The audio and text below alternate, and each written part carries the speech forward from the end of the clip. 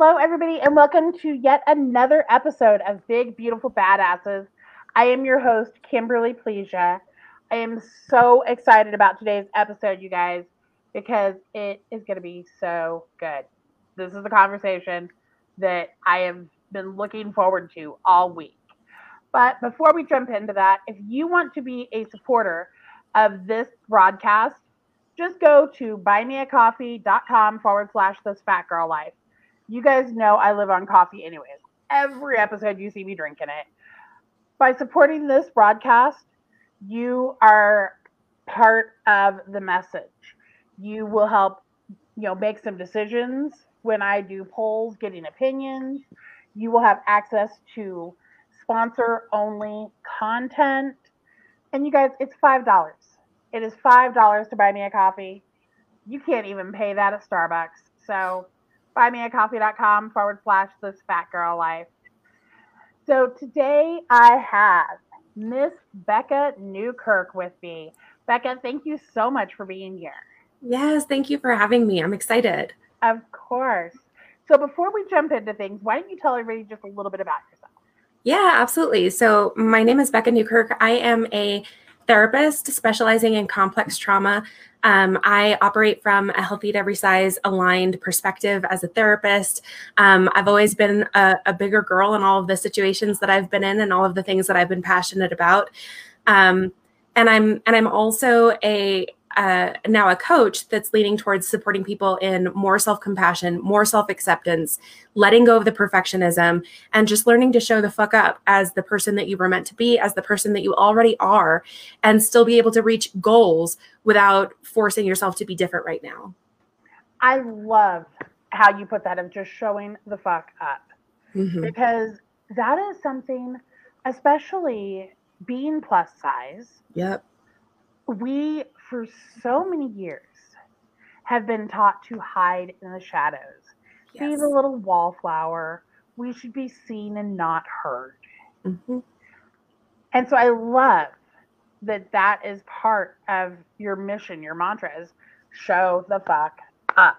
Yes. Don't be afraid to take up space. Like, I can't tell you how many people I talk to on like a daily or weekly basis who are just always trying to shrink themselves emotionally, shrink themselves physically, shrink themselves in all of these different ways, shrink their lives to fit other people, what other people want from them, what other people expect from them.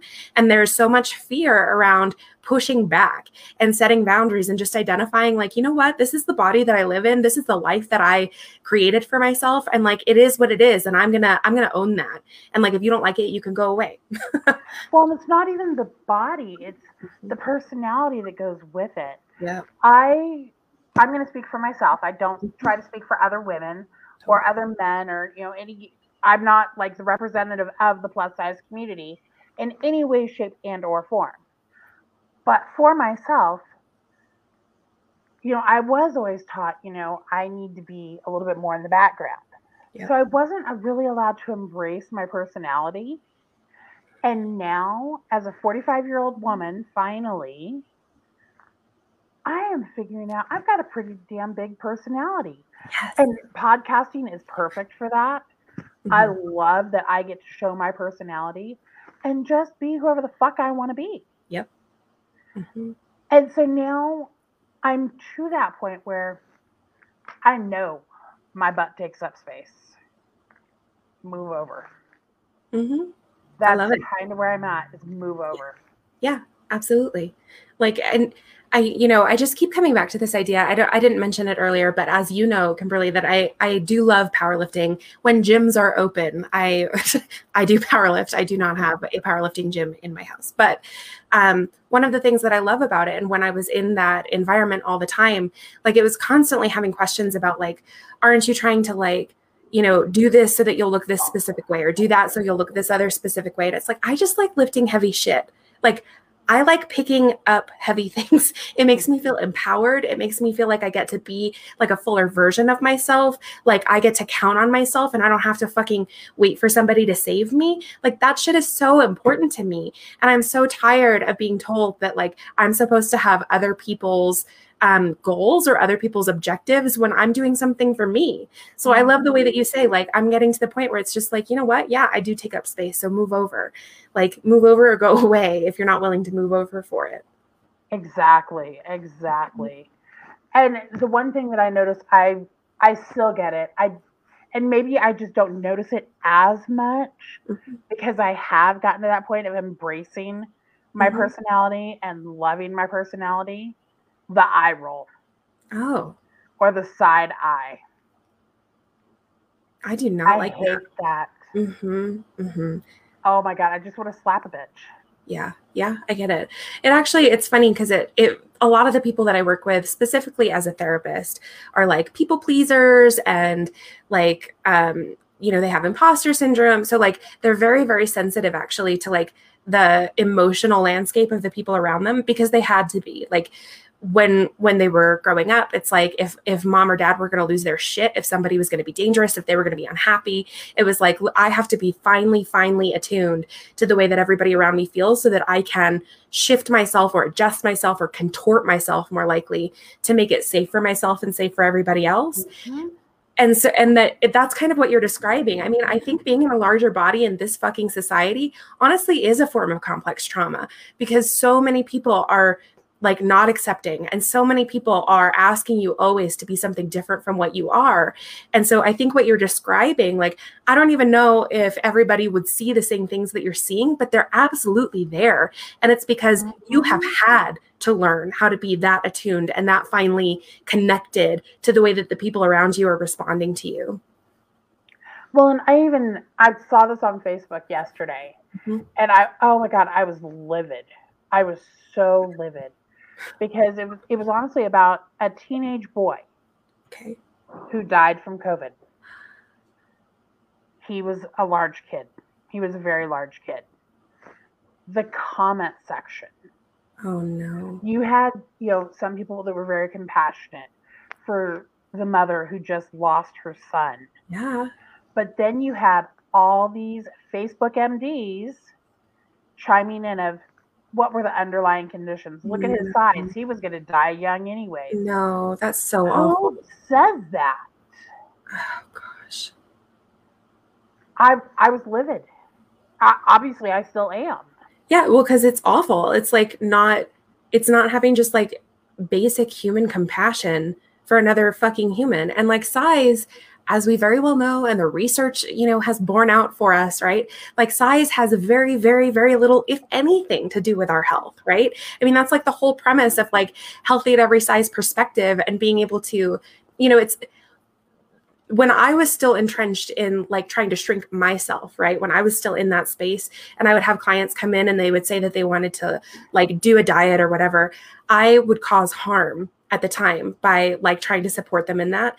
And what I do now, I learned from like Healthy at Every Size coworkers, and she introduced me to more and more of that information and that way of being in the world. And now if someone comes up to me with that kind of goal, I'm not going to collude with you on that. I'm not going to, because I don't think that it actually has anything to do with your health. And I'm not going to pretend that it does. And I don't think that you trying to be something other than what you are because you're trying to fit other people's expectations for you is a goal that I can, with integrity, actually support you in. And like, I'm out on that. Like, I think people get to be, I will help you learn to accept yourself as you are. I will help you learn how to engage with food and engage with movement in ways that feel good to you and that like, empower you and make you feel better in the world. Absolutely. But like with a goal of changing, absolutely not. Well, and what a lot of people are not, they're finally starting to come around to it. But what so many people don't grasp is big, small, straight size, plus size, whatever. You can still have a very unhealthy relationship with food. Oh, yeah. So it doesn't matter if you weigh 500 pounds and you have that unhealthy relationship with food and with your body, you could go down to 120 and that unhealthy relationship is still going to be honestly, there. Thank you so much for saying that. I really like, it like warms my heart to hear you say that, because on it, it's really similar to the way that people interact with money. It doesn't matter how much money you have. If you got a shit relationship with money, you're going to have a shit relationship with money. You could be a billionaire and still have a bad relationship with money. How many times do we hear about like people who were famous and had millions and millions of dollars, and now they're like bankrupt and like they can't pay their bills? Like this is not, it's not about like, yeah, it's not about your size. It's not about your weight. It's not about whatever. It's about like, do you feel good when you're eating, right? Like, for what purpose is this? Like, are you getting pleasure from this? Like, is it doing anything for you? You know what I mean? And people, man, like I can't tell you how many people of all sorts of different shapes and sizes who interact with food incredibly poorly, but nobody necessarily is like looking at them and asking them questions about it every day, right? So they don't have that outside scrutiny in the same way that other people do. Exactly. You have to look at, how is this person, what is food for them? Mm-hmm. Is food something just to sustain them? Mm-hmm. Is that their security blanket? And I will use myself as an example. For a very long time, food was my security blanket. It was there and it made me feel good. And it filled a void. Yeah. I went through some shit as a child. Mm-hmm. And it fucked me up. But food was always there. Yeah. And I was a little bit heavier when I went through that shit anyways. But, food was there. Right. And it was comforting. And so I freely admit I did have a very, very unhealthy relationship with food. Mm-hmm. Finally, in my 40s, I have gotten to a point where I'm conscious about what I eat. Yes, there are still meals that I eat that, my God, a cardiologist would probably, just die right there. I'm going to Heart Attack Grill, when I go out to Vegas. Yes. Awesome. Have you been there? I haven't, but I've heard really good things. I've never been to Vegas at all, so that's why. They have a milkshake with butterfat. Oh, that sounds amazing. Oh, their chili cheese fries. Oh, off the chain. I'm going to Heart Attack Grill. You go to Vegas to indulge. Yeah, honestly, I appreciate you bringing that up as well, because like, I don't know, the way that I know I hear a lot of other people say like food is, make sure that you're hungry when you're eating. And like, yeah, but the way that I look at it, honestly, I feel like food can meet a lot of different needs. I think food can be just for pleasure. Food can be for socializing. Food can be for celebrating or commiserating. It can be for grieving. Like, we do so many different things with food, but it's really not just fuel for your body. It's really, truly not. And like, when we give those messages about like, you should really only be eating what your body like needs or whatever, we're ignoring like whole facets and dimensions of self. Like, we're ignoring whole parts of who we are. Like, we are emotional and social beings. Like, you're not going to eat at your friend's birthday party. Like, you're not going to like, eat your late mother's like favorite meal when you're remembering her. Like, that shit matters. And like, as someone who recently lost my mom, and I think I briefly mentioned this when we were talking earlier, she loved eating. I mean, like, food was like one of her great joys in life. And like, so when I eat now, and particularly when I eat things that remind me of her that she really enjoyed, like, it's much more than just an experience of eating right then in the moment. And I think to ignore that is like fooling ourselves and setting ourselves up for like weird relationships with food and weird behaviors. Well, it's just like, I'm going to use drinking as the example. Social drinking. Yep. You go to a work function, Christmas party, your work Christmas party.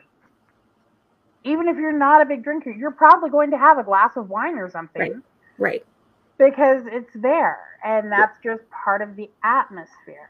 Yes. And I totally get what you were just saying about your mom. I've lost my mother as well. And my mother's favorite holiday to cook for was Thanksgiving. Yeah. I don't cook the same meal that she cooked. Like, I've developed my own meal. Yeah. But I prepare it. I go through the same motions. It is beginning of September. I have already planned my menu. That's so awesome. And I am like ready to start experimenting with different tweaks on different recipes. Yes. I want to go to Thanksgiving at your house. That sounds awesome. According to my husband, I ruin him for things. I've ruined him for fried chicken. I've ruined him for that. I mean, I do like the Cajun infused turkey, Ooh. collard greens, baked macaroni and cheese. I did not grow up in the South, but I can cook with the best of the Southern women. That's amazing. So yeah, come up to Colorado. I'm inviting you. Yeah.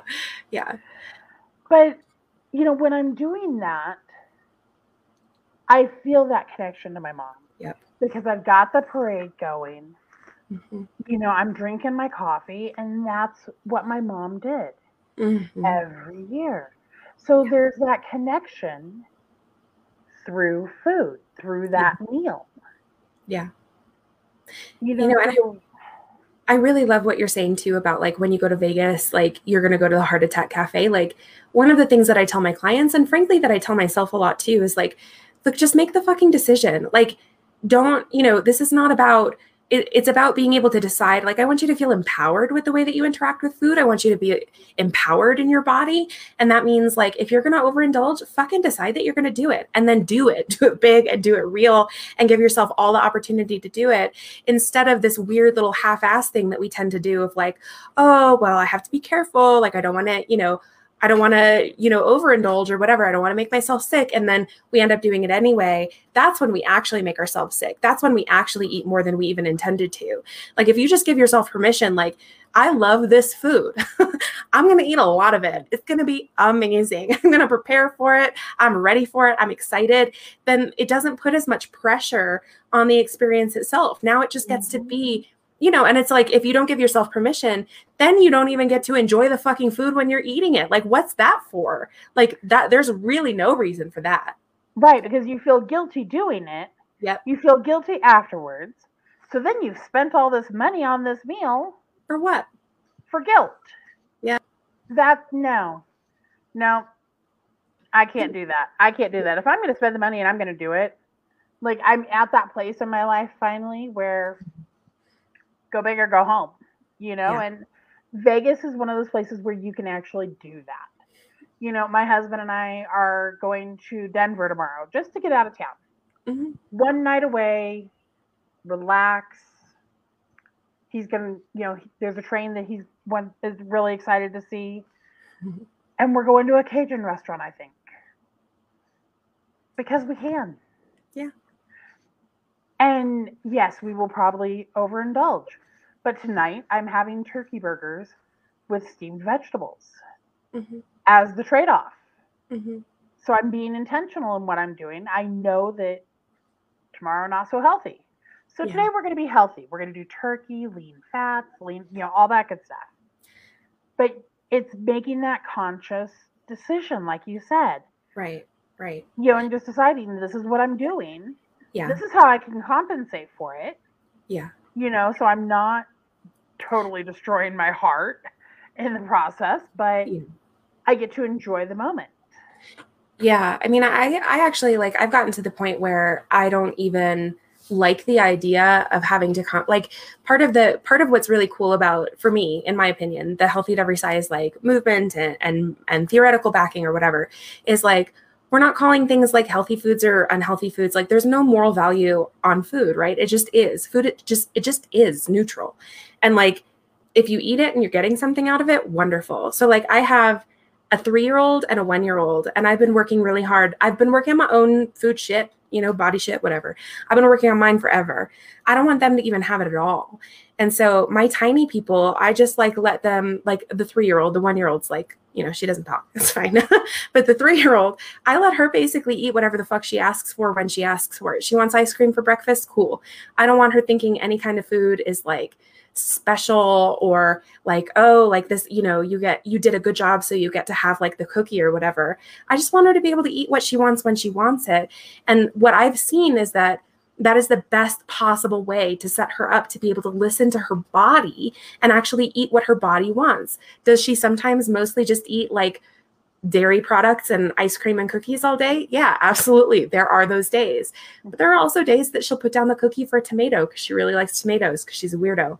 And like just allowing her to have that, you know, and it makes my sister like supremely uncomfortable because my sister's older than me and she's very, very conscious of like, the, you know, nutrient dense and like what she's feeding her kids. And I just, fuck it. Like you know, what does your little body want? Because that's what you're going to eat.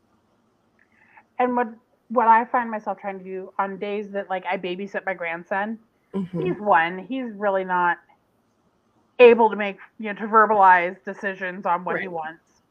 So, you know, the other night we had him over here and we made grandma's tetrazzini.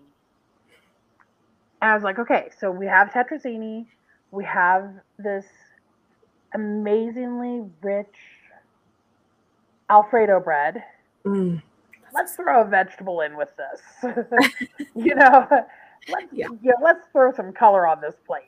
Yeah. And, you know, we did the vegetable and the pasta and the bread.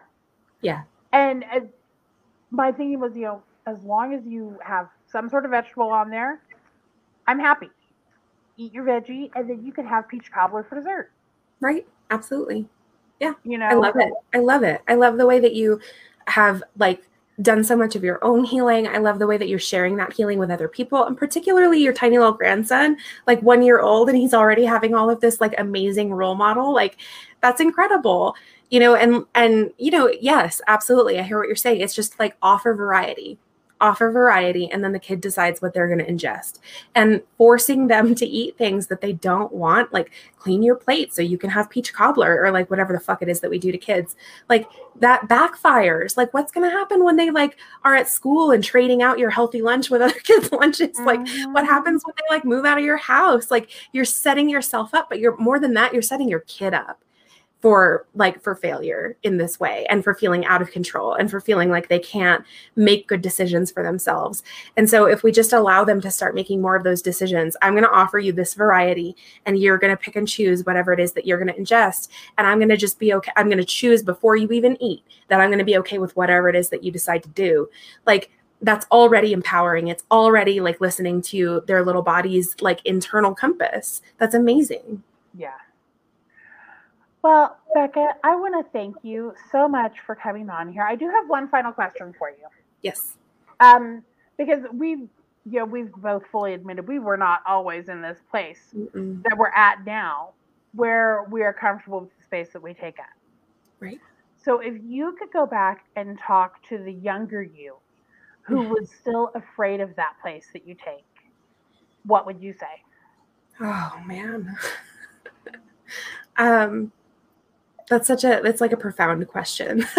So I'm like taking the requisite time to really think about it. I feel like one thing that I find myself saying to people a lot now is if you think about somebody that you really truly love, like your husband, your mother, your kids, or if you even a pet, like if you don't have kids, like your cat, you know, when you see like that cat, do you think about like, oh, the rolls and like the chubby and like, oh no, I need to put them on it? No, you fucking see this little creature that you adore. You see their like essence radiating out of them. That's what you love. And when people who love you see you, that's what they see. It doesn't matter. They are not paying attention to the cellulite. They are not focusing on your waist size. Like they see a person, and you have so much more to offer than the size and shape of your body. I absolutely love that. With your permission, that part that you just said there at the end, you have so much more to offer than just the shape of your body. Mm-hmm. I would like to make a Canva print thing of that and put it on the page. I would love that. Yeah. I think that is amazing. And that's going to be not only on Facebook, it's going on Instagram, it's going on everywhere I can put it. Yeah. Because that just gave me all the feels. I'm glad. All the feels. Well, you guys, we are going to call it for today. I will be back next Sunday. I cannot remember who I have coming on. I am so sorry. Like my mind is drawing a blank. But I'll post it during the week for you. So definitely you're going to want to tune in next Sunday. You guys know I'm bringing on these amazing people. Becca's a prime example. Becca, again, thank you so much for being here. I have loved this conversation and I think it needed to happen. Thank you. Thanks for having me. Of course. You guys have a great Sunday and I'll see you next week.